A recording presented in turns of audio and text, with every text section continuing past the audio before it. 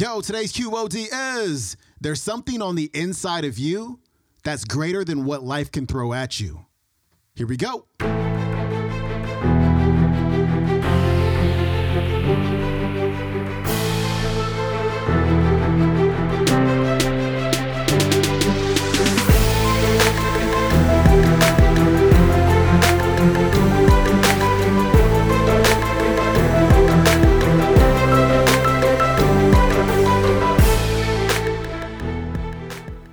Welcome back to the Quote of the Day Show. I'm your host, Sean Croxton of SeanCroxton.com. We got Inky Johnson finally back on the show today, and he's going to talk about revealing the person who's inside of you. What does that mean? Well, here's Inky. First and foremost, I just want to say thank you all so much. That means a lot to me. And I stand before you all with deep gratitude and great humility. I want to also express my gratitude to my mother and to my wife. Me and my wife, we've been at it ever since the 5th grade. She told me she was going to marry me in the 8th grade. I was running for a little while until I figured out she proved to be prophetic in that saying. But I want to thank the board. Thank you guys so much as well. But as I was sitting there and I was watching the video, and I peeked over at my mother, and she's a crybaby in a nice way. But moments like this, they mean a lot to me because my mother had me when she was 16 years old. Over on the east side of Atlanta, and we grew up about 5 minutes away from Turner Field where the Braves play, and it was a 2-bedroom home, and there was 14 of us living there.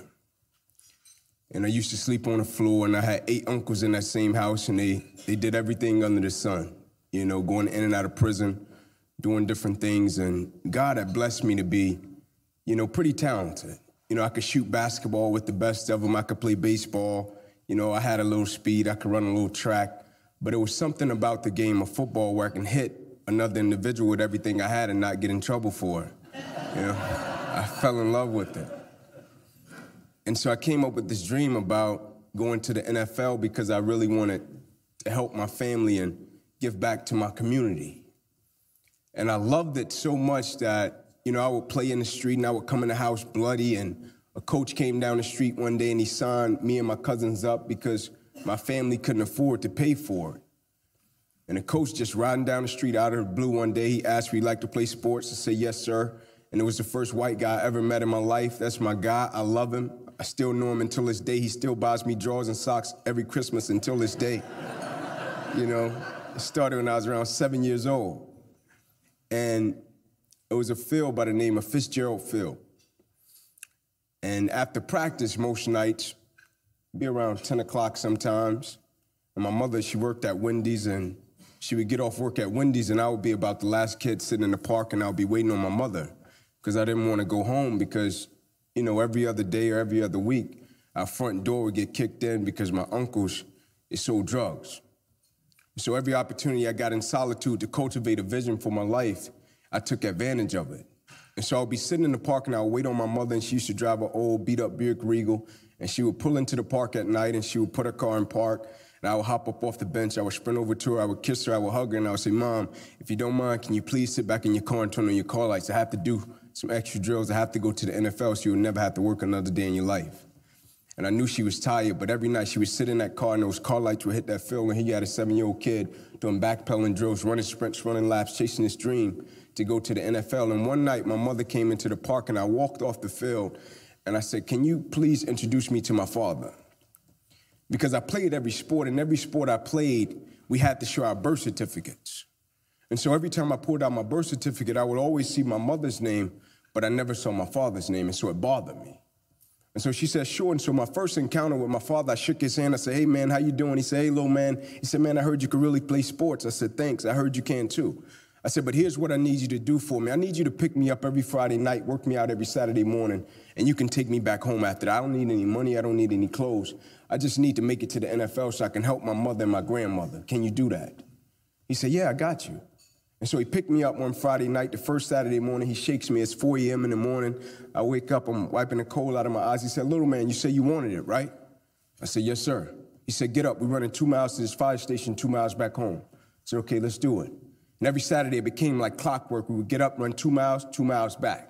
And so once I caught the rhythm, I said, man, one Saturday, I said, I'm going to beat him out to the line. We had a line in the street where we were starting, so I ran out to the line, and I'm waiting on him. It's about 4 o'clock in the morning, and I'm standing there, and my father, he comes out of the garage.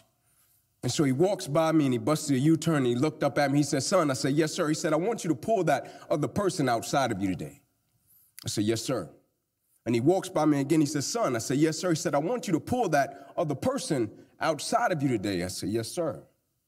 But in my mind, I don't see another person, and it's dark. So I really don't know what he's talking about, and I'm thinking he's trying to talk his way out of it. And so the third time he said, son, I stepped back. I said, listen, Dad, no disrespect. I said, but I don't see another person.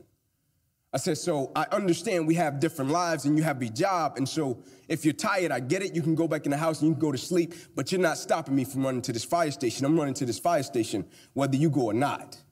And he looked at me, and what he said to me, it pierced my heart in such a way. He said, son, what I'm trying to get you to understand is no matter how hard you work, there is somebody on the inside of you that works even harder. He said, no matter how dedicated you are, there is somebody on the inside of you that's more dedicated. No matter how committed you are, there is somebody on the inside of you that's more committed, and you don't even know what commitment is yet. You think commitment is just saying, yes, I'll do it, but what commitment is staying true to what you said you were going to do long after the mood that you have set it in has left, meaning on the days when you don't feel like doing what you said you would do, you get up and you do it anyway. That's what builds character. And he said, I need you to understand the concept that there's another person on the inside of you, because one day in your life, you will face something that's a lot tougher than you, and your strength and your drive and your commitment and your work ethic won't do it. You will have to realize that it's something on the inside of you that's greater than anything that life can throw at you. And immediately I got it. And so when I got to the University of Tennessee, I was extremely grateful to be able to play the game of football, but I was extremely grateful just to be able to go to college. I was the first one in my family to go to college, broke a generational curse. I was just grateful. And when my life changed behind the game of football, it was something that I didn't understand. But when it changed behind the game of football, I was grateful because I understood the work, the level of work that I had put in ever since I was 7 years old. Football is something that's a blessing because it's a controlled setting. You can go out, have a bad practice, come back next week, have a good practice, make it up, have a bad game, come back, have a good game, make it up. It's a controlled setting. It allows you to build your character. So one day when you face a real life situation, you can reveal your character and what you're really made out of. And so when my life changed, not only did my football career end, I got a paralyzed right arm and hand behind it. Life changed overnight. But I was extremely grateful for it because the whole time I understood, Inky, there's another person on the inside of you that you have to tap into in order to get through one of the darkest, toughest, roughest moments of your life. But ultimately, Inky, everything happens for a reason, and you have to understand you've been dealt this. You've been dealt this adversity, this opposition, and this challenge because somebody in the world needs to see you get through it so it can serve as a blessing to someone else. And so as I stand right here before you and I tell you I'm grateful and I'm thankful, I'm grateful and I'm thankful. I have friends out there that poured into me, friends that I'm extremely grateful for. Condrich Holloway, after I got injured, he pulled me in his office every day and poured into me. He didn't have to do that. And so every day of my life, the way that I live my life is to give the people that invested in me and saw something in me when I couldn't see it in myself a return on their investment. I feel it's my responsibility to add value to every person's life that come in contact with me in every environment that I go into. And so from the bottom of my heart, I think each and every one of you in this room have great respect, great admiration, and from the bottom of my heart, I love you. Thank you. God bless.